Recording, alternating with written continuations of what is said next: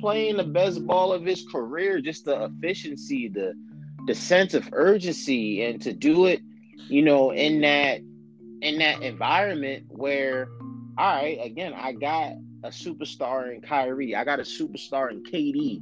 I'm in New York City, and yet I'm still that superstar that you guys knew of me to be back in H Town. It's like, come on, you got to give that brother credit. But yeah, everything has come together for the Nets just right, and they looking exactly like the team I expected to make their way to the finals this year. Honestly.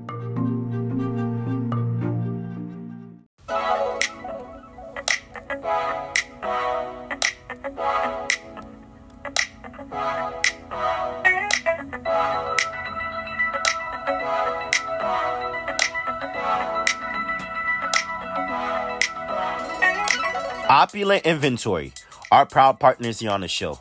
Now you can finally have the Apple product times the Apple guys. That's right, from AirPods to iPhones to MacBooks to Apple Watches to trade-ins and much more. Now you can have the Apple product of your dreams. Promo code podcast gets you 20% off. That's right, 20% off on any Apple item. Visit Opulent Inventory.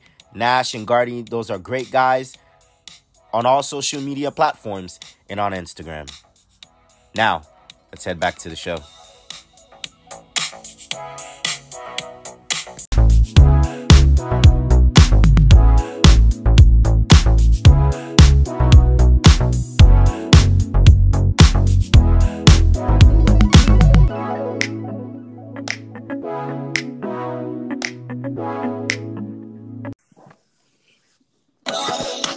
We are back here inside Studio Z, the Sebi Podcast Radio Show, streaming to you guys on WNSC Radio. Only heard here on WNSC Radio, streaming in 16 different platforms worldwide. Gorgeous evening. Very, very, very nice, man. I can't complain about the weather out here, Mike. 77 degrees, Mike. Light breeze, sunny, very gorgeous evening. You can hear a pin drop if you're over here. I'm not sure I can say the same where you're up there. Yeah, way to rub it in on us, Savvy. Just all those people up north. Way to just rub that good weather, those good vibes into us like that. But no, I'm not gonna lie to you, Savvy. The weather's actually gotten a lot better up here. You know, it's not as cold as it used to be, but it's been in the mid-50s for the last week or so. It's been you could tell we're gearing up for spring, and definitely. The Spanish people say la primavera is coming really, really soon. How are you doing today, my man? How you doing? How's it been, man? All good, brother. Everything's good, man. It was a great day today, and to cap it over, the show is how I want it to be. We got a special one in store. Absolutely. I know I'm doing very well, my man. Anytime that I can go to sleep with no worries, knowing that I made some good shekels or some good money, betting on some good NBA action, it's always a good night like that. So I'm very excited about that, and we get a chance to wrap things up in the evening with what we do best. Yeah, no doubt, man. This is what we love to do, so I'm excited for it. Let's get Absolutely. Obviously, the biggest talks is the NBA and, of course, college basketball as we gear up, Mike, for March Madness. But I wanted to take off some time and start our show today just to kind of give some reverence. I realized that last week we forgot to bring this topic up, and I wanted to start the show about this, and that's mental health. I think mental health is a really big thing in what we do. In fact, one of our featured guests that's coming on is Stacey Hickman. She specializes in that. She's worked with a lot of agents and a lot of players that she's done, the likes of Juju Smith-Schuster, Ezekiel Elliott, Dak Prescott. She teaches mental health and holistics and does a lot of yoga stuff with some of those athletes. So a future guest to definitely down the line be on the lookout for. But I wanted to start off with mental health, Mike, because we didn't touch on Vincent Jackson and what he meant as a player and the travesty that happened to him, only 38 years old. Vincent Jackson, multi-Pro Bowler. We know some of his great years for the formerly known as the San Diego Chargers, and then he wrapped things up with the Tampa Bay Buccaneers. A travesty. And I wanted to start off our show with this, Mike, because sometimes, as close as we are, and as much that we always talk as buddies and as really good partners, we don't know what's really going on in our personal life. It's that Yeah. ability for us to be able to check in, whether that be peers, whether that be with your family, relatives, whoever it is. I think that is important enough for us to do. Now, again, there's still investigation going on. We really don't know the ins and outs of what really happened with Vincent, but I just wanted to obviously show condolences for the Jackson family, of course, and also just to use this as an outlet to help those that we don't really know what the lives of people are really going on behind closed doors. You know what I'm saying? Especially with us, they hear the podcast, they hear the episodes, they hear, great content, but once the content is all done, everybody go about their ways and they don't know what really what we're going through internally. And so I just wanted to take a moment and definitely share that. That's important, like you said, condolences out to the Jackson family, all his friends and loved ones. That was an unfortunate situation. That's somebody that we grew up watching throughout their career, with San Diego, Phillip Rivers and those guys, and then you can go into Tampa Bay and, teams like that. He was a very He good was, football Mike. player, one of those physical, brutal receivers that got the job done on both ends, blocking, receiving, deep balls down the field.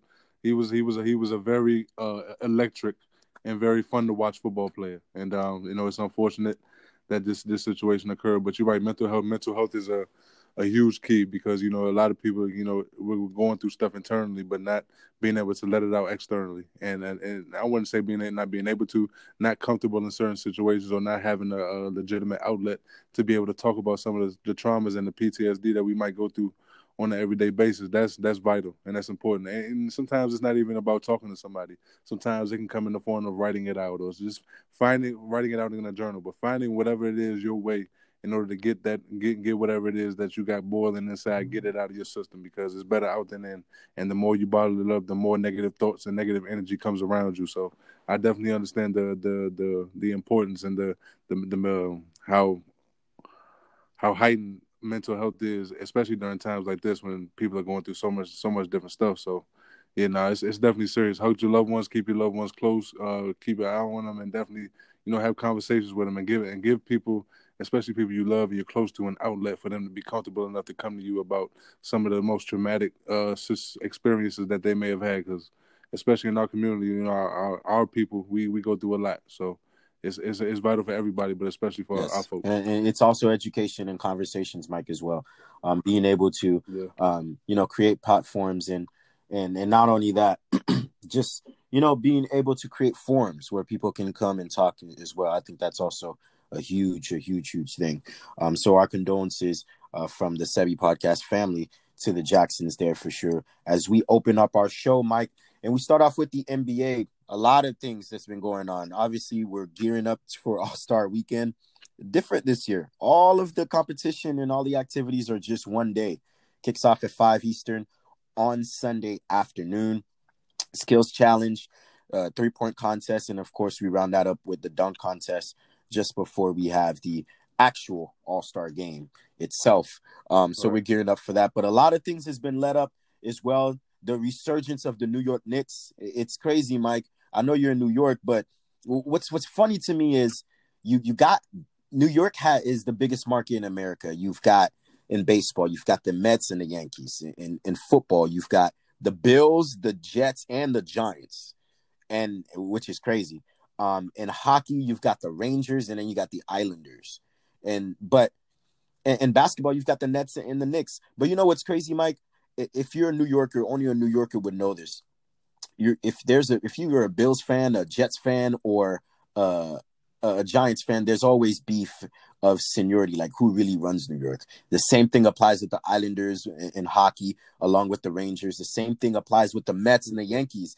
You're not a real New Yorker if you're a Mets fan. It's all New York. But for some reason, the vibe in New York, as great as the Nets are right now, when you are a New Yorker and you are a Knicks fan and the Knicks are actually really good and they're relevant, it's just a totally different vibe, Mike. It's electric. That's where all of the beef and all of the enemies come together because the Knicks are relevant again, and the Knicks are doing really good.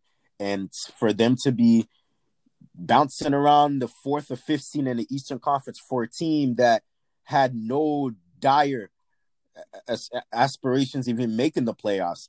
Thibodeau is not only the runaway coach of the year, Mike, but for what the Knicks are doing right now, New York is starting to buy in. No, they're definitely buying in, and you know, this is a step in the right direction for them. You know, I like what I'm seeing from them. Not only you know, sharing the ball and you know the collection of players that they have offensively, but defensively is where they're Right, really they are impressed me. stingy in the I mean, defensive end. very stingy. I mean, we know Tom Thibodeau hangs his hat on defense, and that's something that you know he holds in high regard, and that's a high standard that you have to follow on that team if you're coached by him. But I never knew that they would be this stout and this physical defensively early on. But when you think about the front line players that they have of Nerlens Noel, Julius Randle, and those guys in the paint, with Mitchell Robinson out right now with injury, but when he comes back, think about the combination of that front line and just the depth that they have in the paint, along with the perimeter guys that they have that can make some things happen as well. So this team is a young up and coming team. They have nice pieces on it, and not only that, you know, I heard Pete Rosenberg and those guys on the radio yesterday say that you know, a lot of people are skeptical about this Knicks run that they're on right now, 7-3 in their last 10 games because of the competition that they've beaten and things of that sort. Well, you got to understand, this is a Knicks team that won 15 Right. games last year, and they're already at 18 before All-Star break. They're moving in the right direction. It's like it's weird sometimes. You know, people get so caught up in the fact that you got to either be very great, elite, or you're the worst team in basketball. And the Knicks, they're neither one. They're right there somewhere in the middle, trying to find their way, building their future, taking that step in the right direction. And right now, that's all you can ask for. This is not a championship team. This is not an elite team. This is not even a great team. This is a good team that plays together. They play hard, and they have a collection of players that know how to get the job done together. And you see a cohesive unit when you go out there on the court. We'll see how long they this can last because they have a tough stretch coming out of All Star break. So I'm interested to see how they start off those first 10 games or so. But as of right now, you have to be impressed with what you're seeing from the Knicks. And Sebi, I will say this: the buzz out here from Knicks fans in New York City, out here in the whole tri-state, is heavy.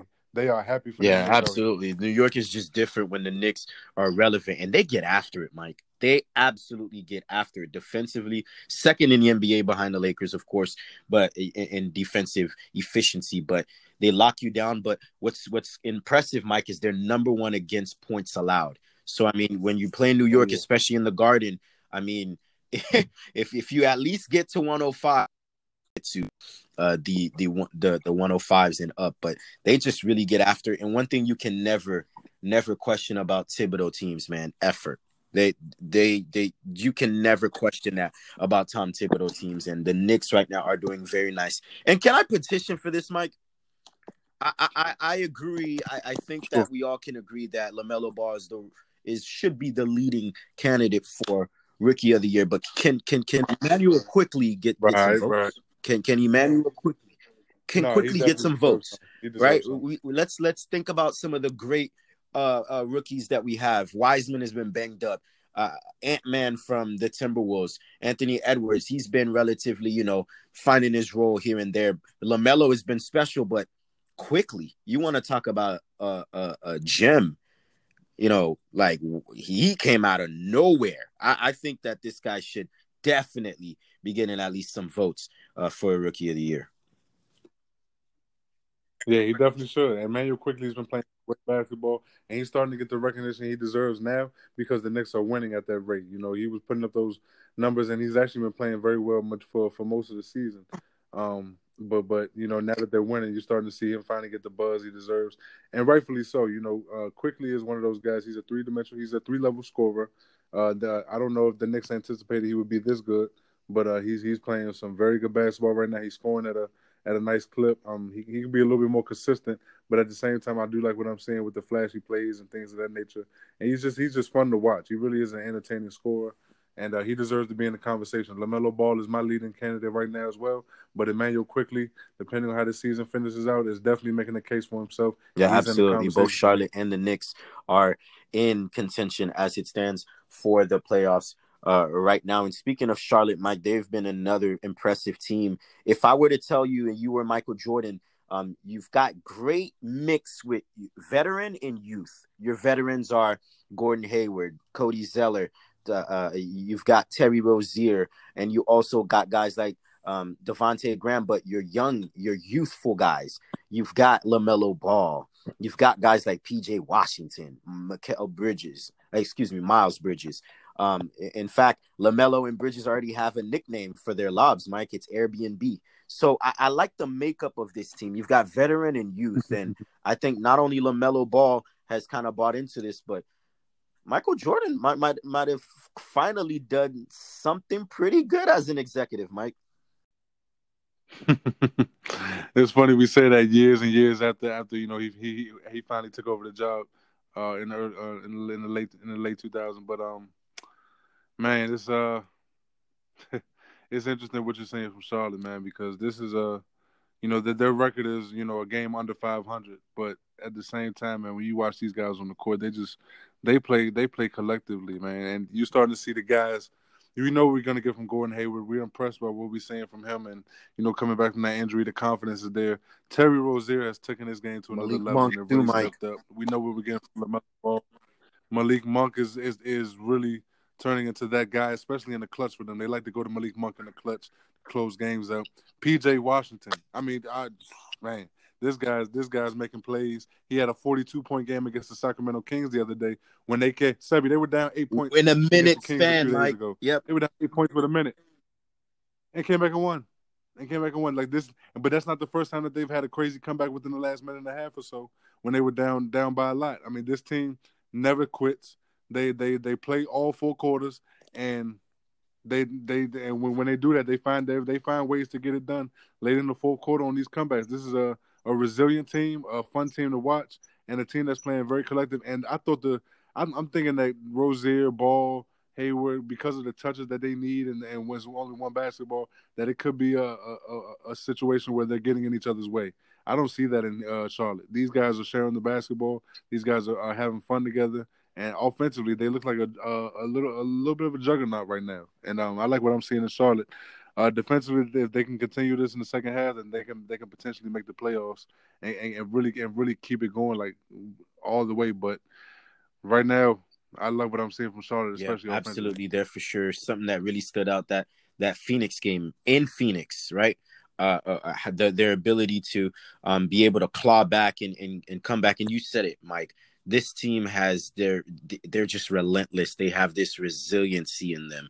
They stay persistent, and when they hang around in fourth quarters, for some reason, like just Charlotte magic is starting to happen. They've got this like magic potion come fourth quarter that they can just have that belief that they can come back in any game, and we saw that in the Phoenix comeback there for sure. So high hopes for the Knicks and Charlotte. I would say those two teams, Mike, as in terms of their youth, definitely has, obviously their franchise is buzzing, but the future is bright for those two franchises in particular. And speaking of the Knicks, Mike, there's a little quandary here because of the evolution of Randall quickly. Guys like Mitchell Robinson. Is now New York a desired location for marquee free agents to come? Because New York is going to sell itself. Obviously, the free agents are going to want to be in the Mecca, in the Garden. But is it worth trading some of these young assets and to kind of get a marquee piece like that? Yes, it is. And this is like you said, in and of itself, it's going to sell itself. But when you have that product on the court and you have those guys, you see those guys playing hard, and you see the results coming from it, and you see how dominant they can be if you and another superstar were to come to the team and add your flavor to the mix. You definitely see the potential of this team, especially under Tibbs. These guys have bought into what Tibbs has brought into the system. They bought into the mindset and the idea of what he's trying to bring to the table, and you see it on the court.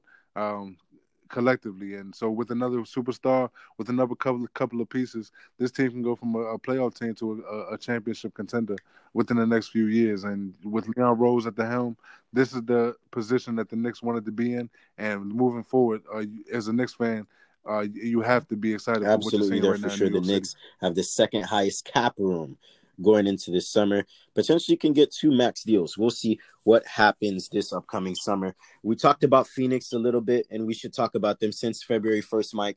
Hottest team in the NBA, 13-3. In that time span, Devin Booker has been a machine. I mean, the guy is just a certified bucket. And Monty Williams, his coach, Mike, said it best. He said, it's a gift to be able to sit on the sidelines and just see how this guy can just score the basketball at will. It's masterful. It's a piece of art. The leadership of Chris Paul, we know what he's been with the development of Ayton and Booker and Mike. They're top 4 in defense.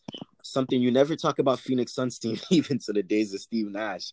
And not only that, Mike, they're second in the West. I think Monty Williams has done a great job, but this is a team, Mike. I think it's kind of like this, like if you're in Robin Hood, yes, the Suns aren't really a title contending team, but I'm buying stocks. Because there's something there, Mike. Yeah, no, it is. It is definitely something there. And like you said, bringing Chris Paul along was one of the best things that this offseason that they could do, because not only was it a vital piece from a leadership perspective, and it gives you an upgraded point guard, but it also lured and also made Devin Booker want to stay in Phoenix. And ever since then, it's been tremendous watching those guys work, watching take turns and everybody gets out of their way and just lets their game flow. This is a fun team to watch. This Phoenix team is interesting because you got the combination of Devin Booker on the outside, DeAndre Ayton on the inside, who's showing great upside. But then Chris Paul makes plays, and then you got so many different players on this team that come together and then they really get after it. So Phoenix is playing great basketball right now. They're having one of those stretches, those dominant stretches where they're finding ways to win ball games at a high level. Yes, they are there for Phoenix sure. is on their way. Let's focus on the LA teams, the Clippers and the Lakers. Obviously, we know what type of force that both of those teams give, but they're tough stretches, right? The Lakers, before this 2-game winning streak that they've lost 5 of their last 7, but they did win 2 straight in that span. And also the Clippers in an East Coast road trip, tough losses in Milwaukee and in Boston. The Clippers and the Lakers, I think that they'll probably be there just because they're veteran leadership and they've been there and done that in the postseason. But tough sledding thus far for those 2 teams. Yeah, definitely. The Lakers, ever since Anthony Davis has went out, they've taken that hit offensively and defensively. Outside of LeBron James, they struggle to generate offense, and a lot of that has to do with the depth that they currently have on their roster right now, and the lack of consistent scoring outside of their dominant duo. So the Lakers are going through one of those stretches right now where they come into the season as the defending champions. They're going to get every team's best shot, but when you're undermanned, teams are gunning for you, and they're going to come after you. And this is one of those stretches that the Lakers are going through right now. I assume that they'll be fine once they get fully healthy. Everybody gets fine, gets acclimated after All-Star break, some rest. The Lakers will be fine. The Clippers have been playing good ball. Kawhi Leonard was out for the game against the Celtics the other day, or last night, excuse me. And they still hung tough against Boston and made it a ball game. But you're right, the Clippers, they haven't they're one of those situations for the Clippers where they lost some tough teams, some tough games against some tough teams on the East Coast road trip. And right now they're just going through one of those stretches. I mean, it's a 72-game season, all these games back and forth.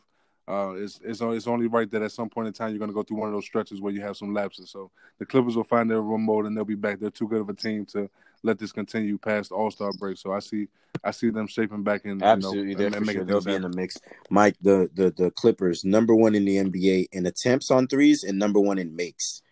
High percentage. They shoot a high percentage. Yep. Ty Lue's system is definitely getting great looks for those guys.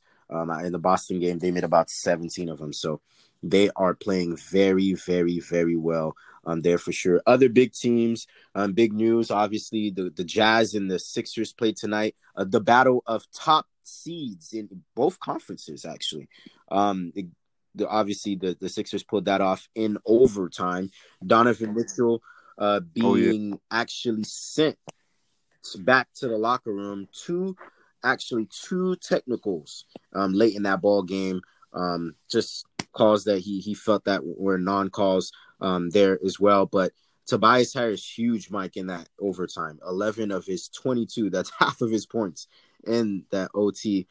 So I think we learned a lot from these two top seeded teams in both of their conferences. Yeah. Yeah, that was a great game because, like you said, the two top teams in the conferences, the way they're playing right now, you got the potential MVP in Joel Embiid, and then you got those guys in Utah with the best record in the league right now. I mean, that was a bomb burner. That was a great basketball game. Utah had beat Philly earlier in the season when they played them in Utah, so it felt natural. It felt right that Philly was going to get them on their home turf. It took overtime to get it. A collective effort from the guys. Joel Embiid once again proved why he's the leading candidate, in my opinion, for MVP this year because the eye test matches up with everything that you're seeing with the skill set and the dominance. I mean, this guy is taking over the league right now by storm on all levels. Points scored, rebounding basketball at an elite level, defending the rim. This guy is he's playing at a dominant level, playing at that potential that we saw we thought he can get to early on in his career, and watching him progress is great for Philly and it's great for their progress. But another loss for Utah is one of those slides that they're going through right now. They'll be fine in the long stretch. It's just a tough road right now. Absolutely there for sure. Any last remarks and the last thoughts as we wind down this segment and approach the next? Yeah, it's a lot as most of these teams, finish the latter part of the first part of the season before All-Star break, man. We just gotta say it's been very entertaining so far in the NBA. A lot of great games, a lot of close games, a lot of competitive battles, a lot of elite skill set on display on every given night, and I'm just looking forward to the intensity being heightened up even more going into the second half there for of basketball. Sure. A lot of basketball to be talked about, but the focus and the media world will be in Atlanta for the All-Star game this weekend, for the 79th, Mike, annual All-Star game. It's crazy that we're already way, way, way, way up there, for sure. But when we come back, Mike, don't go anywhere. It's probably a very special edition of the Sebi Podcast Show because our next guest, a very, very special one, we're excited to show you about. It's funny how we can mesh pop culture in sports. We'll show you how next. The Sebi Podcast Radio Show. There's no other place to listen to it but only WNSC Radio.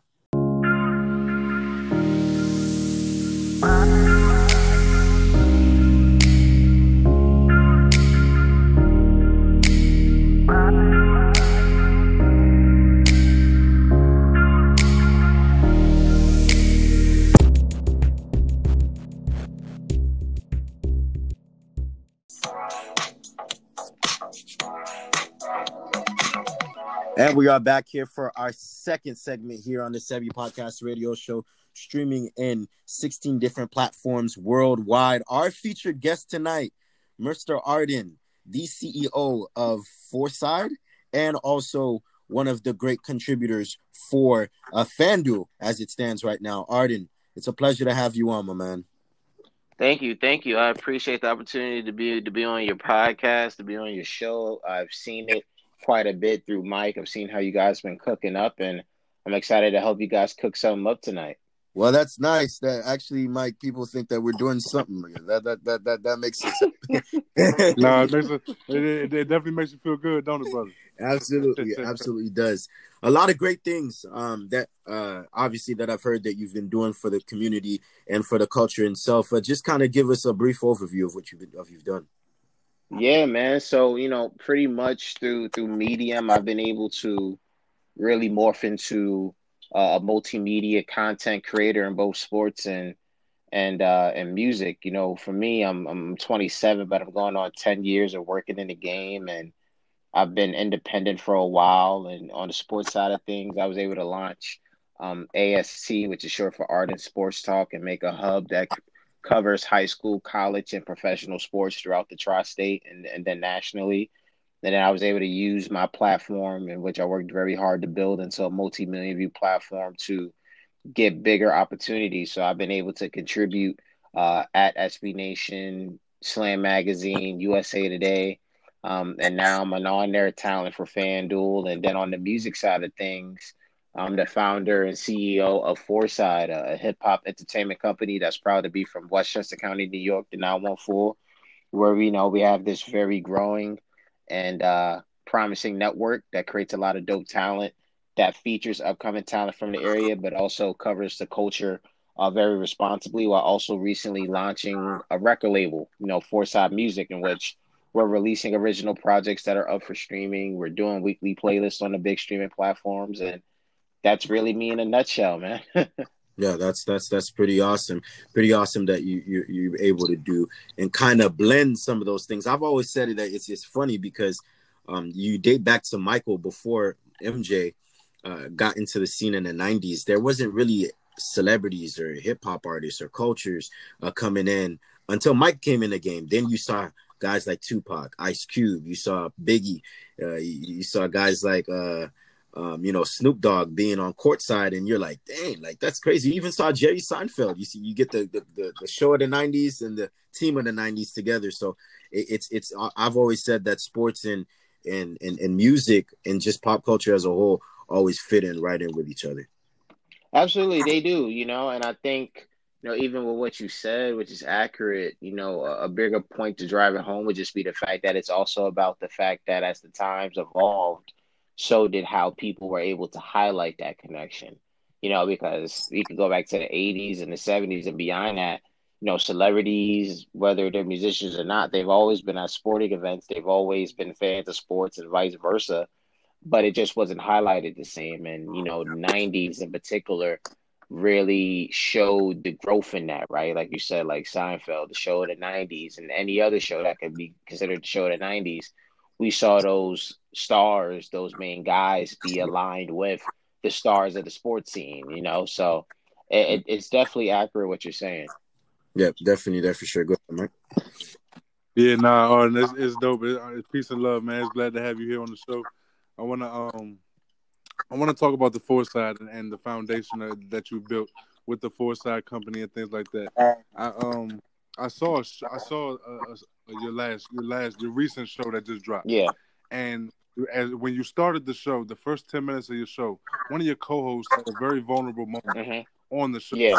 and where he explained about times about his father and things like that, and that rose to me because me and Sebi when the show first started, we started off the show talking about mental health, and we talked about creating a safe platform for your loved ones to be able to open up and be vulnerable with you, in order to do that and stuff like that. And when I listened to that show yesterday, it definitely highlighted that right there, that you've created this vulnerable space for your guys to be comfortable enough to share a very deep and personal story like that publicly on your show. Like, talk to me about the platform you created and just how it made you feel that your guys are that comfortable being able to talk about situations like that. Oh yeah, for sure. I mean, of course, shout out to my Foresight partners and beyond that, brothers. Wills, AK. Salute to everybody else on the team. My creative partners, interns, past and present. Um, for Wills, that particular story, that's something he would usually tell us, like before air. Like, not saying like Wills is like the guy that delivers the heavy stuff, but usually before we record, we would have that moment to really like catch up, like for real, and tell each other what's going on. And prior to yesterday's episode, episode 148 of the Foresight podcast, we had spent that time really just joking around and dying at jokes that we was making of the movie Baby Boy. So when the show began, and of course I do the typical intro and everybody's doing their cue, Rose was like, yo, I forgot to tell you guys this because I was just having a good time joking, and he told us that about his situation, and it makes me feel good. It makes me feel good that my guys, whether it's on or off air, feel comfortable enough with me to tell me that, to tell our peers that, and then of course I know it makes them feel good that like folks are receptive to hearing them tell their truth and explain what's going on, and to know that they're gonna get, honesty and support in return from us. Like that, I think that's what it's about.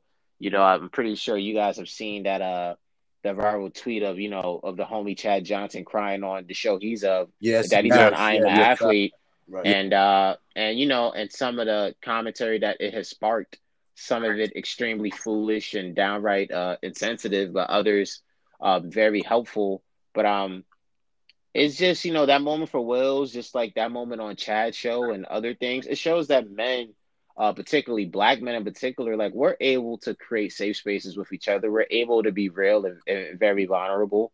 And I'm always happy that my friends are able to tell me what's going on, and I'm happy to be able to support my friends and to give them that support and that shoulder to lean on. So it makes me extremely, extremely happy when that is able to, come about. And of course, it makes me happy that you guys heard that and it struck a chord in you. So all praises and credit to Wills, honestly. Yeah, no, for sure, man. He did his thing on that. And I'm glad you brought up the Ocho Cinco thing, because when you watch that entire clip, you see how, non-judgmental the rest of the co-hosts on the panels were. They just, they weren't there. You could just hear the conversation was flowing as if Chad wasn't crying. Mm-hmm. You know what Right. I mean? It was just normal, and that was the dope part about that situation. So I'm glad you brought it up. Sebi, I wanted to tell you the story real quick about how me and Artie Yeah, met. yeah, So yeah. it's funny, man. It's when I first came up here to New York to cover the tournament. When I first came to the area almost a year ago, last March Yeah. actually, and we were covering we were covering two games, one at the Barclays and one at the Madison Square Garden. The A10 tournament was at the Barclays. It was me, Arden, and maybe like two other media Yeah, members. shout out to Covering my homie covering the day. Dave. Sorry to cut you off. Shout out to my homie Yeah, Dave's joint. Shout out to that's JB, it. Hoop Dreams. Yeah. Mm-hmm. That's it. And then all of a sudden after that game, we had to shoot over to Madison Square Garden to cover the Georgetown St. John's game. Facts. And we ran into each other over there right before the game, eating lunch, chopping it up with some of the other homies, the media members that we were real close with, and stuff like that. Just getting a feel for each other, and just like the vibe was there off rip, Sebi. I mean, you could just tell like the way we were talking, like you could just tell the hustle.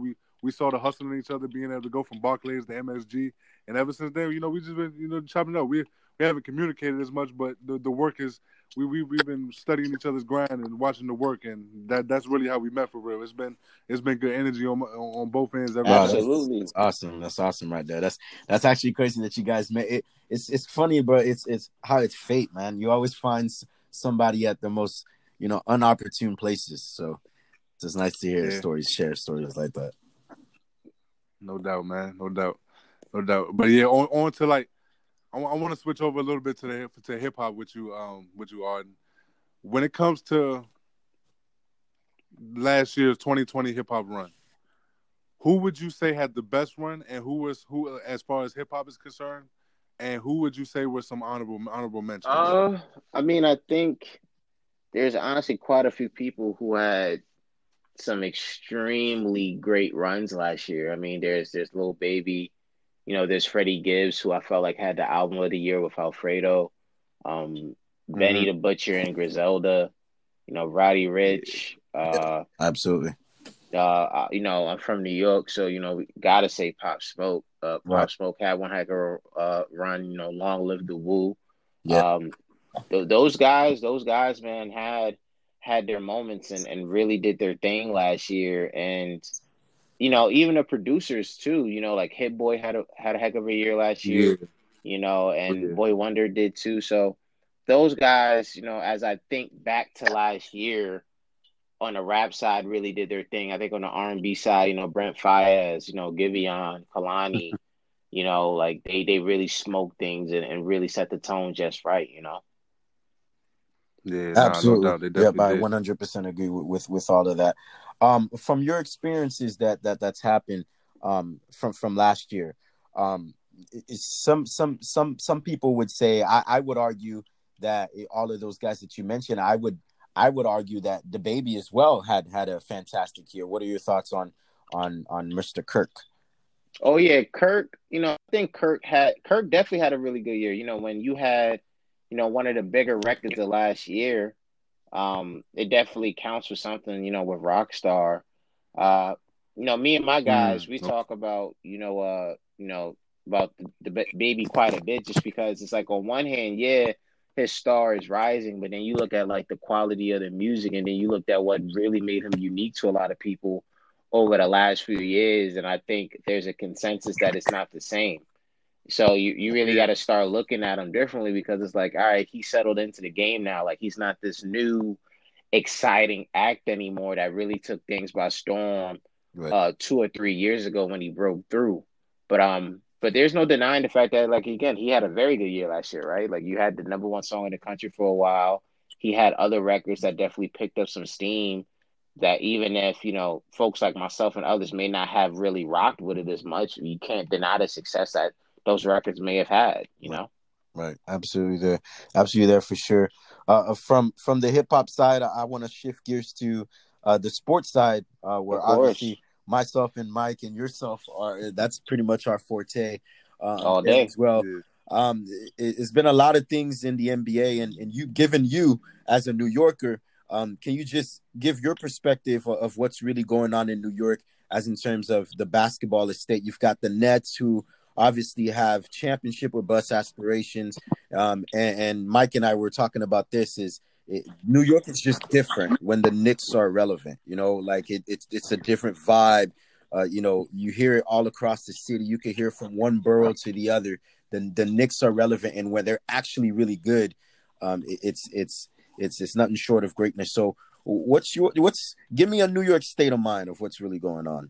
I mean, I think right now for both fan bases, it's really a happy time right now. They both went through a lot. They went through their struggles. They went through a lot of different changes, and to be in this position where ultimately division was brought to life, where as a Nets fan, you knew this day was going to come where a championship team was going to be built, and you got it. When as a Knicks fan, you were hoping that the day that the Knicks can just compete and have some pride on a nightly basis was going to come, and it has. So it's just a constant state of happiness, and I'm not a Knicks or a Nets fan, but again, I'm somebody that's from New York. I've been here my entire life. Obviously a huge sports guy. It's a lot of fun when you have competitive New York basketball existing. There's a reason why, even though people may agree with it, we will always look at New York as the Mecca, as the place for basketball, because the energy here is just different. The spotlight here is just different. And when that is matched on the professional level, because New York has been cooking up and doing this thing, on the high school level and on the college level, but when it's happening at the highest level that there can be in the world in this sport, it's awesome to watch, whether you're a fan of either team or not. So, again, both teams and both fan bases are just extremely happy with where they are, but neither side is settling. Of course, they're gonna want to build and make sure that they can improve as the season goes on. Absolutely. Go ahead, Mike. Yeah, talk to me about this Nets big three. First part of the question is, what was your initial thoughts when you saw that the Nets traded for James Harden and developed this big three? And the second part is, what have you, like, as far as from what you've seen so far, especially from Kyrie and James together since KD's been hurt lately? What do you see from that? And do you see this being a team that can legitimately win the championship and beat one of those top teams in the West? I think the first thing, for that question was, yeah, like the Nets had to. You have Kyrie Irving and you have Kevin Durant on your team. You already know the vibes. Like, you got to make a trade. Like, you got to bring in that third star and make it work. Considering there's just situation. Like, it wasn't one of those things where similar to the Lakers where you have your big two and you could just focus on creating the best depth around them. For the Lakers, that worked. For the Clippers, it worked to a much lesser extent. But those teams are able to have those two key guys, and then could be surrounded by depth. And I don't say that as a diss towards Kyrie and KD, but it's just the truth. So Yeah. trading for Harden was absolutely necessary. And man, you look at what Harden's been able to do in Brooklyn, despite playing with a very talented and improved Kyrie, to playing with KD, who looked as if he hasn't missed 2 years in action, Right. I could see why, and I don't know if you guys have seen it. I could see why people are looking at Harden and going, "Ayo, like this dude should be in the MVP race." Absolutely. Because Absolutely.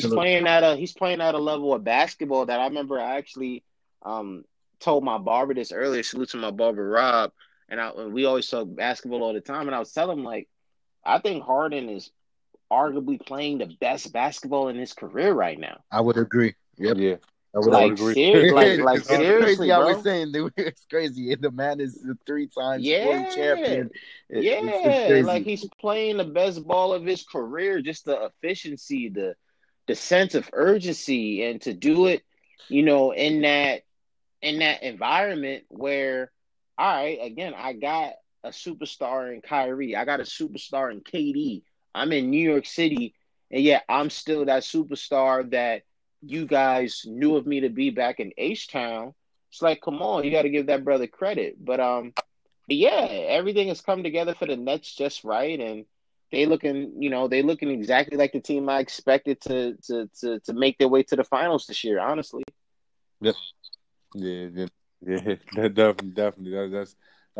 That's what I say. And to back to your point, to your original point about the Harden trade, it's funny because at first, we looked at it as Harden being a luxury, but when you look at it throughout the season, with the fact that KD has been out for some games, Kyrie has a history of not being able to play a full season. You look at this situation, you're like, man, was Harden went from a luxury to a yeah, necessity because you needed these guys because you knew that with Kyrie and KD, their injury history, it was no guarantee that they were going to be healthy for those 72 games. So exactly, it's both and out that's well why for they them. had to do it, and that's why they had to do it. Like I was saying, like the Lakers and the Clippers and even like the Nuggets, those teams are able to have their main two guys and just focus on depth. Like even the Jazz, right? You have Donovan Mitchell and Rudy Gobert, but they're able to create a crazy amount of depth around it because that's what their system entails and it works for them. But for the Nets, it's like absolutely not. Not when like you just acknowledged, like Kyrie has his injury problems. KD not only has injury problems, but unfortunately COVID problems, right? With the testing and all that stuff. So getting Right. Harden was absolutely necessary. And it's funny because, people still try to flip it back to Houston. And there was a point I was saying about Harden in Houston in which I was encouraging the Rockets to trade Harden. I was doing that wholeheartedly because I'm like, look, he's a tremendous talent, no doubt about it. But as we all know, in the NBA, there's one place you don't want to be, and that's in the middle. You either want to be at the top or you rather be at the bottom where you can at least benefit from being in the lottery or you at least competing for the chip. Houston was in the middle, and we saw that. No finals appearances, one or two conference finals appearances. You got Harden busting his butt and doing what he does just for y'all to get smoked in 5 games in the first or second round every year To to the the Warriors. Warriors or to the Lakers or even to the Spurs a couple times. So it's like, yes, it's fun Yeah. having this talent, but why are you guys bruising yourselves for an early departure from the playoffs? And that's why I was encouraging them just to make the trade. And now we can argue or discuss whether or not they got proper value, but I still think they did what they had to do with the trade, and I still think it was the right decision. Yep, Mm-hmm. agreed. I Yeah. would definitely agree there. Just obviously you being a ball fan, some of the biggest things that's going around the NBA. Anything else that's kind of stood out to you? The Utah a top seed in the West, and obviously you've got Joel Embiid and Ben Simmons, and also with the leadership of Doc Rivers being the catalyst with the Sixers in the East, the rise of the Suns in the West, along with Jokic and MVP candidate. What else has really stood out to you? Oh man, I think a couple of things. First, I got to give it up to the rookie class. Uh, I thought coming in that Mm. they would just be cool. I didn't really see them being like potential stars, but I thought they would contribute and be okay. But boy, I was wrong about that. They really been cooking up. They really been doing their thing, and I was right about Lamelo Ball. I was telling people for years that Lamelo Ball was going to cause havoc in the NBA. And I even said confidently that he should have been the number one pick. I remember saying that, like, he should be the number one pick. Like, Minnesota, take him. He could play both positions. The size, the playmaking, you can make it work. And that's not to disrespect Anthony Edwards, who's also having a good rookie year. But what you're seeing from LaMelo is just different. Like, that's transcendent talent. Right.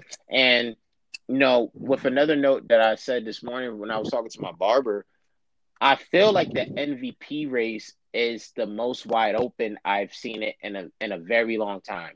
Mm-hmm. I don't think there really is that clear cut MVP candidate, that guy that's running away. And I think that's because the players themselves have now reshaped what the MVP race is. I think a lot of times the MVP race has always been dictated by narratives, right? Oh, if somebody's playing with another big star, 2 stars, they can't be considered. Or, they playing in this conference, they can't be considered.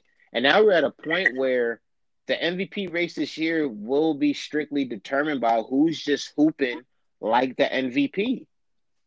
And I think that's why, right, even if folks look at Brooklyn, you can't name somebody from Brooklyn in the MVP race. Oh, please. Yes, you can. Yeah. Like, Harden is in there. A healthy KD is in there.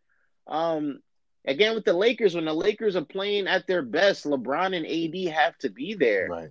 And this MVP race is so crazy that, hey, and I'll say it right now, if the Knicks keep on doing what they're doing, you're going to see some Randall for MVP votes. Right. Honestly. Right. If the Knicks keep doing what they're doing and they get better and better in this wide open race where nobody has really ran away with it and narrative hasn't really shaped it, I can see Julius Randle getting some MVP love. Now, do I expect him to win or will I act like he's a serious candidate? Absolutely not. I'm just saying, with how wide open the race is and the fact that somehow, some way, media and fans will still try to incorporate some narrative, who's going to have a better narrative for them than Julius Randle in New York if he's continuing to carry the Knicks towards improvement and relevancy for the right reasons? Right, absolutely there for sure. One of the biggest things this year that's kind of stood out to me in today's game, where I think it's the greatest era for guards and wings. You've got Dame, Steph, Kyrie. Yeah. You've got Wall, but the wings. You talk about Tatum. You talk about LeBron James, Kevin Durant. The list goes on. It seems to me that bigs are not extant anymore. You've got Embiid, and you also have Jokic. They're reinventing what the center position is. Obviously, the modern day version, but it's good to know that the bigs are still existing. What's your thoughts on that? Those two guys obviously being talked about in the MVP race. It's well deserved. If the Nuggets had a much better start, honestly, the Joker would be my MVP. If the Nuggets had a better start, the Joker would be my MVP. But I think they also represent what has honestly been like a longer expansion of the big man game, right? Like, we can even go back to when they got to the class of Tim Duncan, Kevin Garnett, and Rasheed Wallace. Like, those guys were that first group that in recent decades, that was just showing us, like, hey, big men are about to change. Like, we're going to be able to play on the perimeter. We're going to be able to, shoot. We're going to be able to play in space. We're going to be able to handle the ball. And what we're seeing now is just guys getting accustomed to that and embracing that, because, again, the NBA is becoming a lot more athletic. It's becoming a lot more skilled. And the big man has to keep up. Like, not everything has to be predicated towards small ball, Right. Absolutely there for Mike? Yeah, no, definitely, man. Man, what we've seen in the NBA, it's been a lot going on. It's been a lot going on, man. I mean, especially as far as the first half of the season. But this second push, like I was telling Sebi earlier in the show, this second push for the season should be very, very, very, very, very interesting. You want to play that game? Absolutely. This is our favorite time. Favorite part of our show here, Arden, where uh, every guest, we like to do a little game with them to kind of get into the personal life of what they do, to kind of get off of whether that be music or sports. For you, um, it's Okay. pretty easy. It's a two-part segment of the game. We play this or that, and then there's also a segment where we play overrated and underrated. We just ask you scenario like questions, and I love that you game. get your answers on them. So, Mike, I'm gonna let you lead off. Sure. Tupac or Biggie? Oh That's man, tough. freak. That's tough because it's a matter of what exactly. But I guess if we're talking strictly music, Biggie. Yeah, strictly music. Yes, strictly music, Biggie. Inspiration wise, creatively, Tupac all day. Interesting. Oh, I differ with that. I think music Pac. But I think commercially wise, I think Biggie. yeah, I would roll with Biggie. I was always a Biggie guy. I mean, Tupac was dope, but Biggie was always my guy. Yeah, Tupac is like one of my biggest creative inspirations. But Biggie, I gotta Mm. go with Biggie when it comes to the music. And besides, Biggie's my birthday twin. We share the same birthday. Mm. Oh, Wow, okay. that's interesting. How about this? Yeah. Aaliyah or Whitney? Oh, I gotta go Whitney. But I love Aaliyah, but I gotta go Whitney. Yeah. That's okay. I'm with you too. I'm going old school. Good. Yeah, I'm gonna say let's go. Hmm. Let's see. Meek Mill or Drake. Oh, come on, Drake. Yeah, One of no, those guys. that's easy. That'd be Drake for me. That'd be Drake. Come on, man. I'm a Meek guy. That's my favorite rapper. I'm a Meek guy. Hey, you gotta talk to your boy and get his swagger back, man. He's got to drop an album and shut all this noise out of social media, man. He's got to drop an album. Every time he drop music, he shut everybody up. So I love that, but he has to get back to that, man. He's going too crazy, Yeah, bro. he's getting caught up in some rap mess with 6ix9ine. But nevertheless, let's continue here. Rick Ross or Lil Wayne? Oh, I gotta go with Wayne, but that's a close one too. that's close. I gotta go with Wayne, but anybody going with Rose, I can't blame them. But I gotta go with Weezy F. That's a good one. Personally, for me, I Wayne would- is top 10 all time, but that's my list. But That's accurate. Rose, yeah, it's accurate. That is accurate. But me, Rose's ear for production is unmatched. I love Ross. I love Rose's his beat selection. Yeah. That is true. I mean, fewer people pick better beats than Ross. yeah, Fewer people have better vivid wordplay than Ross. Yeah, very true. Very true. Let's go. How about overall genre? Hip hop or R&B? Oh, R&B. I would say the same R&B. I am an R&B guy. I love rap, but Yeah. people that like know me for real, they know Arden gives it up for the R&B. It does something to the soul, It does. brother. Don't get me It wrong. does, I love hip-hop, bro. but R&B is just the creativity, the innovation of it. That's what I like. Yeah, it does something to the soul. I'm gonna go with R&B too. It does something to the soul. Good call, fellas. Definitely, for sure. Let's switch it up here to overrated and underrated here. Baby. The Baby? Lil Baby. Oh, Lil Baby. Oh, damn. I'm gonna go underrated. I don't think he's overrated at all. He's underrated. I would agree.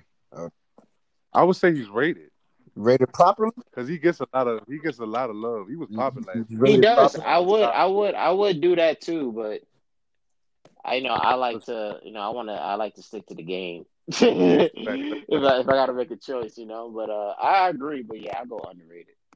Yeah. Let's see. Overrated, underrated. Drakey or the Ruler? Underrated, for real, and not just because I recently interviewed him too. It shouts out to you for that piece on the Billboard too. That's dope. Yeah, thank you, man. I appreciate it. Love is love. Shout out to everybody that's checked it out and has reached out to me. But yeah, I think Draco's very underrated. Like, bro's been really putting in a lot of work in recent years, and he's done a lot of dope stuff despite battling charges and being locked up for most of that time. So the fact that he's out and he got that Drake record and the tape is in general is hard. Yeah, it's about to be a crazy year for Draco. Salute to him. Let's go back to this or that. West Coast music or East Coast music? Uh, gotta go East Coast music. Mm. Mm. East Coast music for New sure. York bias there a little bit, right? New York, yeah, but it's also like Philly. Right, Again, like Philly makes really dope music. The right. DMV, and Yeah. certain parts of the South are still considered East Coast, depending on where they are up Right. north. So, got to go to Carolinas, got to go VA and all that stuff. So, Mm-hmm. I got to go, East Coast because we have that variety. Interesting. I'm gonna go producer. Let's go producer. Um, Harry Fraud. Mm. Underrated, overrated? Yeah. Underrated. Mm. Okay. Harry's has some really, really fire records, man. One of my favorites, dog. Him and the Alchemist. Alchemist Man. is Alchemist is Alchemist is not underrated or overrated. He's just like a goat. Yeah. For real, man. Yeah, he's just a goat, Let's bro. let's go ahead and switch this to a sports segment here. Underrated or overrated? Karl Anthony Towns. Underrated. Mm. I think he is who he is. He's a really, really solid all-star caliber player, but he's not a he's not a franchise savior. He's not a game changer. I wouldn't want him on my team as one of my key guys to win, but I do respect him for being a very, very solid uh, franchise play all star. You know what I mean? A franchise cornerstone. I think there's a difference between franchise saviors and franchise cornerstones. Mm-hmm. Before I ask my question, do you see him potentially going to the Knicks? Uh Not really. Not really. I mean, it could happen. Just depends on the trade offer and what they're looking at. But yeah, I don't. It's funny enough. I haven't really thought much about Carl outside of Yeah, soda. I don't think of New York. I think more Boston. Obviously, I'm a little bit biased, but I wouldn't see him in New York. I can't see him in New York. I think New York is looking for a guy that pops. But they're waiting for that guy. But Hmm that remains to be seen. There for sure. From what we know now, overrated or underrated? Giannis.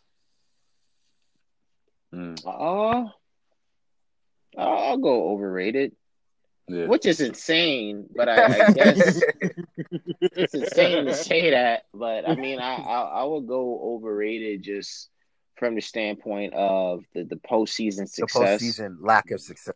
Right. And the lack of postseason success. Thank you. And then just still seeing him not unlock certain parts of his game yet from a mental standpoint.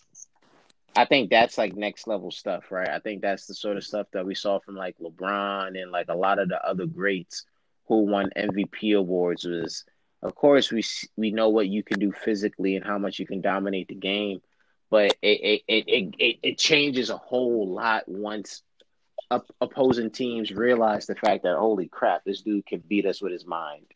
So I think again, it's insane to say until he gets some more postseason success and until his game really expands beyond his physical dominance, I gotta go overrated. But I do feel a little bad for saying that. Yeah, it's crazy. I would go over it as well. But my thing is this with Giannis. Do you feel like it's a bit of complacency because of the fact that he has an excuse in the media of they need to get more help around him, and the focus is all on that instead of the focus on upping his game and putting and making sure that he's in the best position and all his skill set is at an all time high. Do you feel like once the narrative switches to that instead of getting him the most help, do you feel like that's when it'll finally click for him? Uh I can see how you feel about that, but I also think Giannis gotta understand like now is really the time to do so. Like you coming off of back to back disappointing finishes to your postseason in years where you won the MVP. And time does start going fast. Yeah, you're this guy in your mid 20s that's in your prime, and you're putting up this production and you're in a team that's good enough to win the regular season, but things really do change when all of a sudden another 2 years go by and another 2 years go by. And it's the sort of thing for Giannis where it's like, hey, you got to really take your game to the next level, like right here, right now. So for Mm-hmm. his sake, it would be a matter of him realizing it than the media collectively Yeah. jumping on his back. Yeah, good point. The overrated or underrated? Tyrese Halliburton. Yeah, absolutely. Absolutely. Oh, he's underrated. Ty Ty is really, really dope. I feel like at any other year and with a slight change in circumstances, I think Ty will be going crazier in his rookie year and would be rookie of the year. But he's right now he's a part of a really talented and surprising rookie class. But nah, Ty is different. Sacramento got themselves a really, really good one. I'm happy for De'Aaron Yeah. Fox to have a teammate like that finally. And yeah, they're just gonna continue doing what they're gonna do. But yeah, Ty's been Yeah. playing really, really good ball, Yeah. man, as a rookie. Can And his shoot. personality, and his Hmm. personality is very underrated as well. I mean, it's just if you guys ever want to check out a dope interview from a young guy who's really confident in himself, listen to Tyrese Halliburton on the JJ Redick podcast or any one of those. I like the You'll kid's enjoy his moxie. personality. He's a He's dope really dude. nice. I like his moxie a lot. The shot Yeah, needs to get improved, although it goes in. But I like what he stands for. But how about this as an overrated and underrated? His budding teammate, Buddy Hield. mm. I will go underrated. I'll go underrated just because I think a lot of people focus on his age too much. Like he's like some old man. But but I like Buddy. Buddy has really turned himself into Here's a a key very stat. solid and respectable First player. guy, actually the quickest guy in 350 games to shoot 1,000 I saw. makes, as in terms of 3-point shots. So he's quicker than Steph, Reggie, Ray Allen, and everybody. So you got to be good to be that. Yeah, I mean, Buddy can hoop. Buddy can hoop. It just took a little time, but he can hoop. And I think, people let certain things get in the way of them, fairly judging players. But Buddy's in a really good position where he's been finding his spot in the league. He's had his moments where he's stepping up and doing his thing. And he's in a really, really good position to just continue improving and thriving as a player. So I'm a Buddy Hield fan, I don't see why people be Yeah, very absolutely critical of there for him from sure. time to time. This has been great. This has been great. Way over our limit, Mike. 43 minutes. But it was a great pleasure Oh to have yeah, you on, yeah. Arden. Definitely enlighten us with what you do, as in terms of just educating us in art and in the music game, and also giving your perspective and your insights on the sports game as well. So it's been a pleasure to have you on, and definitely got to have you on as a returning guest as well. Absolutely. Seriously, salute to you guys. Salute to your platform. I really enjoyed myself tonight. I enjoyed the dialogue. I enjoyed being able to connect with my fellow creatives and people in this game of ours that is media. And again, I've seen your stuff multiple times through Mike, and I've enjoyed what I've seen. And I enjoy the consistency that you guys have, and not only just working on your craft and releasing it timely, but also just consistently growing. And Mm-hmm. as long as you're doing that, that's really the best thing that you can do, to give yourself a shot because Right. everybody and their mother's picking up a mic now Saturated to industry. say that they can record a podcast, and everybody's picking up, yeah, Mm-hmm. Yep. everybody's Right. picking up their laptop talking about their writers now. So, you know, for us doing what we're doing and being consistent with it, our consistency is literally a lifeline. So we Absolutely just there got to for sure. maintain it as And much as folks, we if you can. guys would want to No. connect with Arden, he'll go ahead and distribute those links and platforms. We'll put them in the discussion box below. But Arden, feel free to definitely chime in and let everyone know where we can find you. Yeah, absolutely. Definitely find me on Twitter, at Arden Sports Talk. Arden Sports Talk. You can also type in Drake's Dance Coach and you'll find me. Um, on Instagram. Follow Foreside. Seriously, follow my baby. Follow my company at the Foreside Company. So THE Foreside and letter form. So FOUR side company will pop up. And again, just continue, looking out for me, man. I'm constantly cooking up. I'm constantly improving, and of course, I'm constantly connecting with my people, man. And you guys are part of that group. That's my people. So let's continue Absolutely, winning, a and let's pleasure to continue have you on. improving. It's been special. But when we come back, we'll go ahead. Mike and I will wrap things up with college hoops. As March Madness looms in front of us, the Sebi Podcast Radio Show, live inside our studios here in WNSC.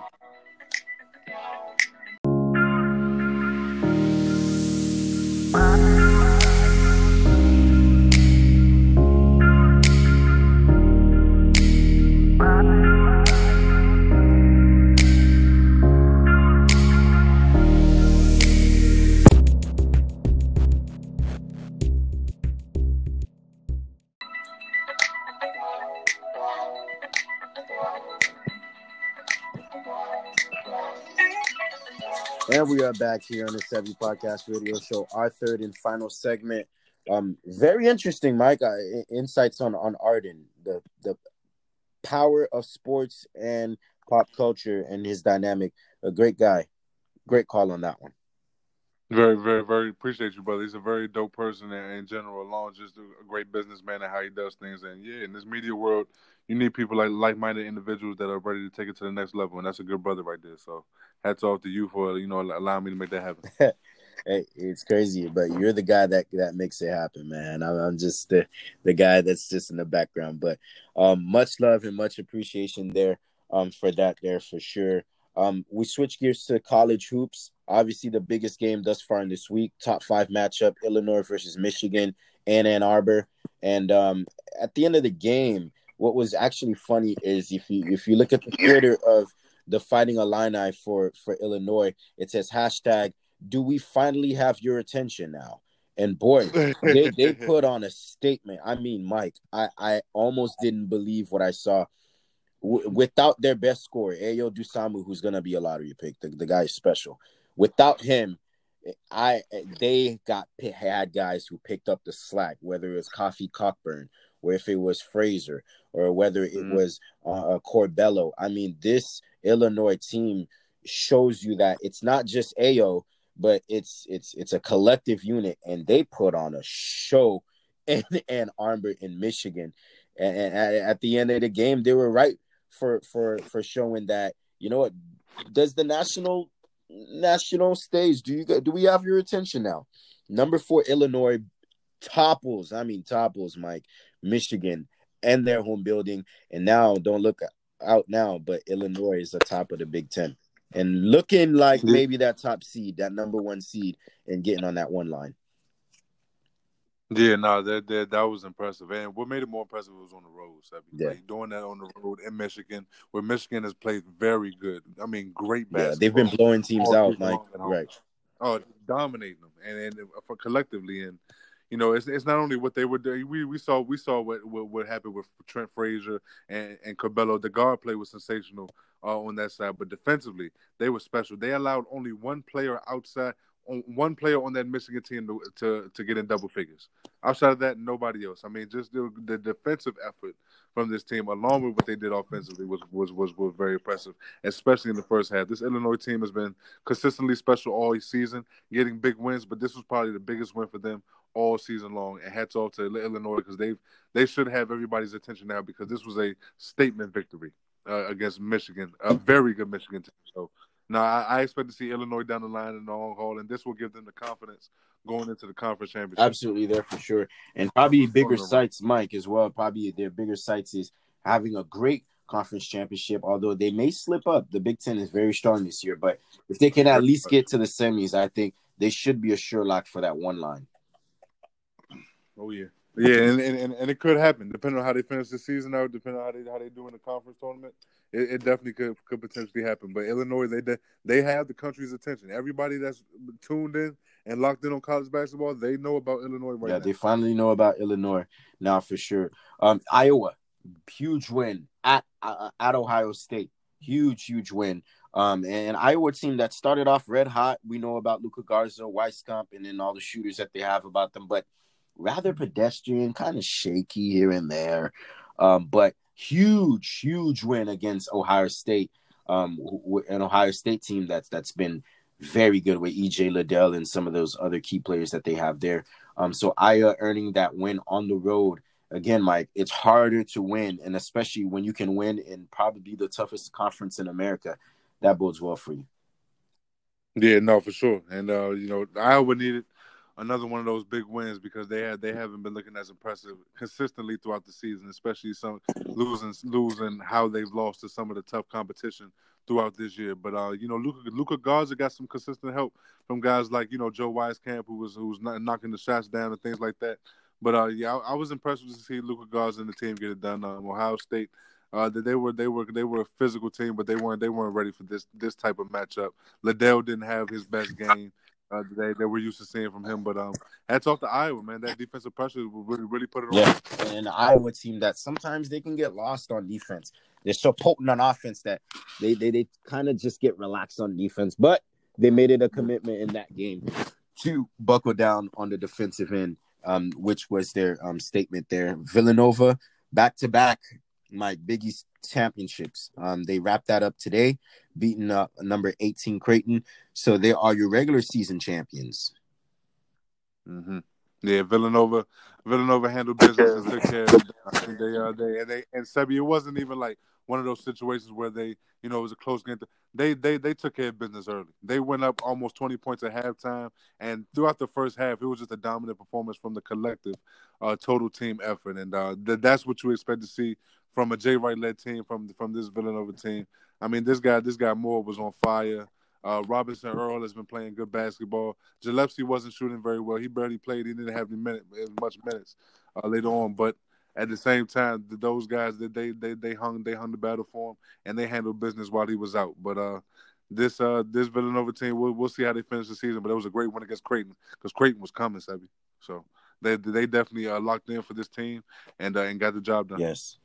Most people would want to see another rematch in the conference title game between Creighton and Villanova. We'd be very excited to see if we could get that matchup. A lot of things in the Big 12 that haven't been decided yet, but this might be a good thing for the Baylor Bears, Mike, being battle tested. Obviously, they lost to Kansas, COVID issues with a lot of their players coming back, and it's a tough place to play. Despite how bad of a year Kansas have had, it's still a blue blood. It's still Kansas.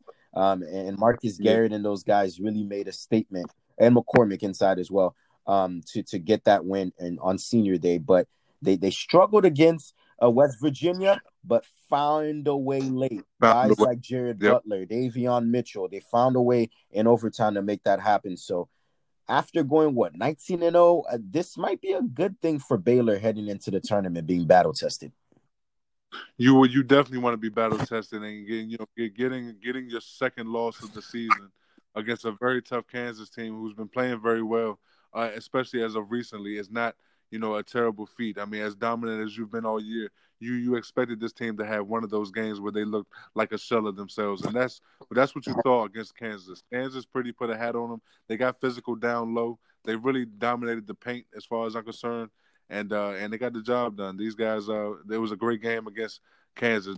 This kid, David McCormack. I mean, he was making plays in the paint against them and really dominated that game. But Baylor, like you said, went against West Virginia, another tough competition on the road, and they handled business. They avenged the loss and they took care of them. That kid Jared Butler is a special man. I mean, he was knocking down shots.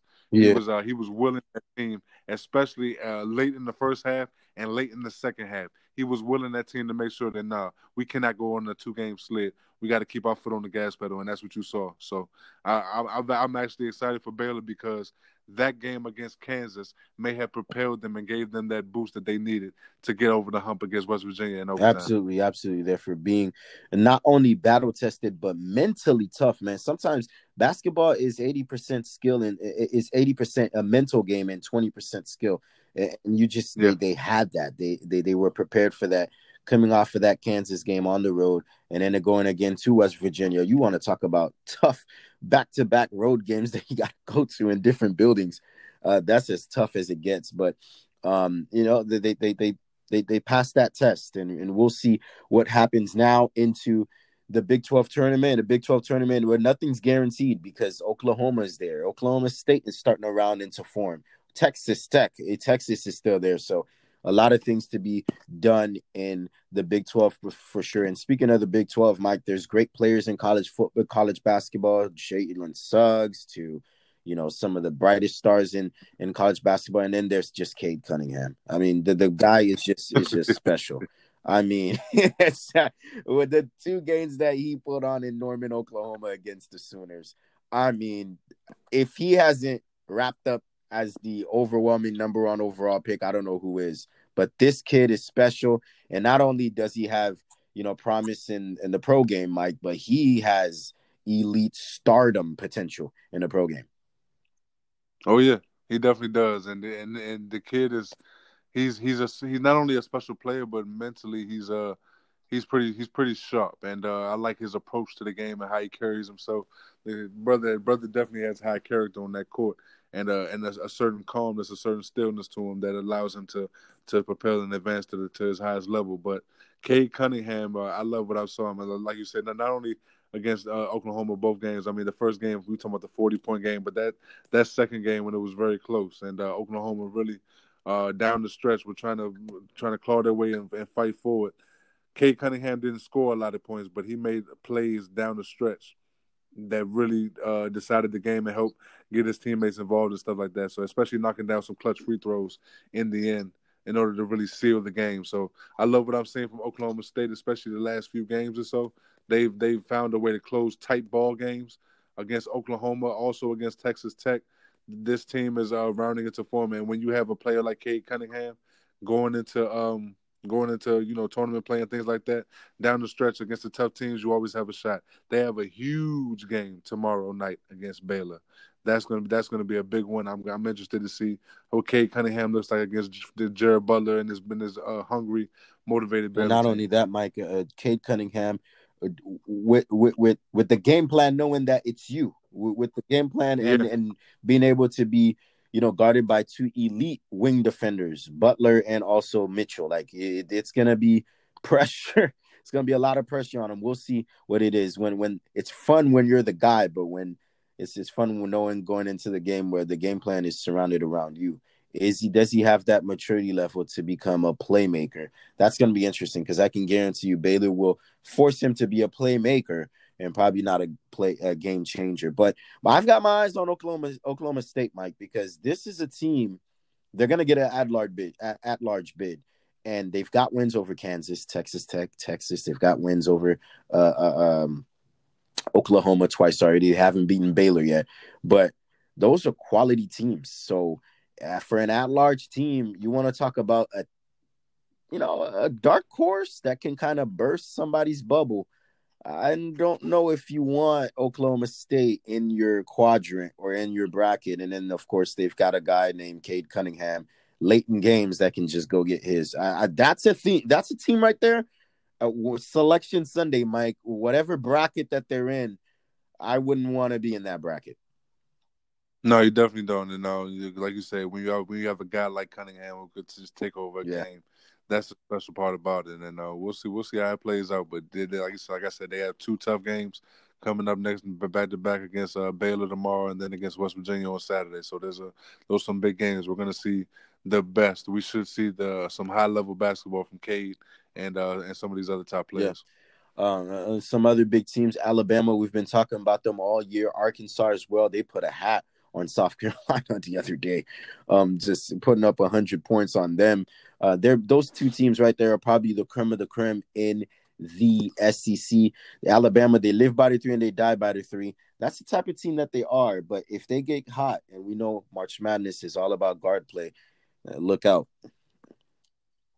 Yeah, no, definitely. Alabama's been a scary good team, especially as of late. With what they bring to the table and stuff like that. This is a fun team to watch on both sides of the ball, and I'm intrigued, man. This Alabama's team is gonna be scary. They're gonna be a team down the stretch to worry about. I just love watching them play because they have a wittiness to them. Absolutely, there for sure. We talked about Oklahoma State. We talked about maybe even Oklahoma's dark horses, Purdue, Mike, another team that I sense as another dark horse team. And don't look now, it's March. You can never count out Tom Izzo's team in Michigan State. In fact, Mike, they just beat 2 top 5 teams at their building and East Lansing in Michigan State. So if for some reason, as bad of a year that the Spartans have had, you've got Tom Izzo, and when it's March, he just finds a way to motivate these guys. I don't know what he says, what he tells them, what type of frosted flakes he has them eating for breakfast, but come March, these guys are always motivated, and you can never count the Spartans out. Any other dark horses that we should be looking out for?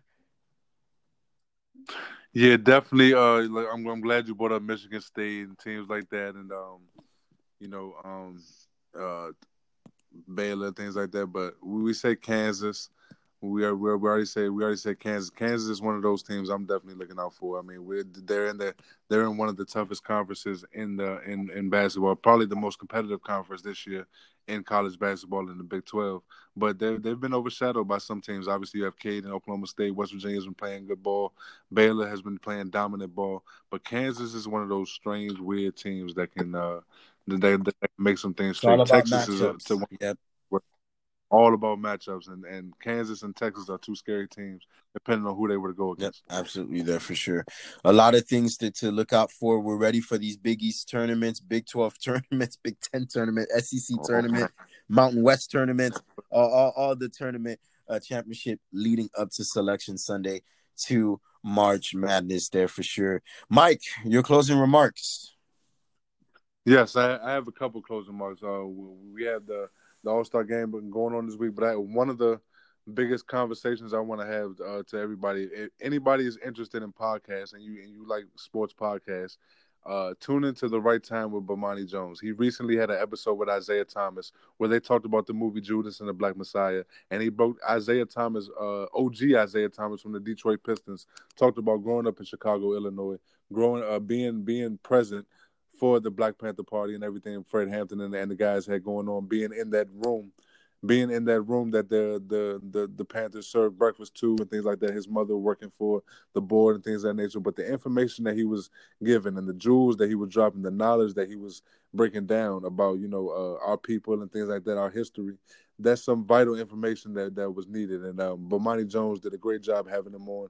And I credit Isaiah Thomas for speaking a lot of truth. And so anybody that, if you need a podcast this week to listen to or anything like that, go to The Right Time with Bomani Jones and go to his recent episode with Isaiah Thomas. Dope episode. Absolutely there for sure. That was Mike's closing remarks for tonight there for sure. And as we wind down, another great episode. I'm pretty sure we liked it as well. Tune in with us next time. Hey, everyone. We're excited just as much as you guys tonight if you enjoyed this show. And frankly, even some of our other episodes as well. If you want to show your appreciation for the show, ensure that you leave us a rating and a review in our iTunes and Spotify. And remember, you can stay locked in here and connected. SebbyPodcast.info link for the latest news, articles, interviews, and much more. And remember, wherever you're listening on air or online, the Sebby Podcast is wherever you go.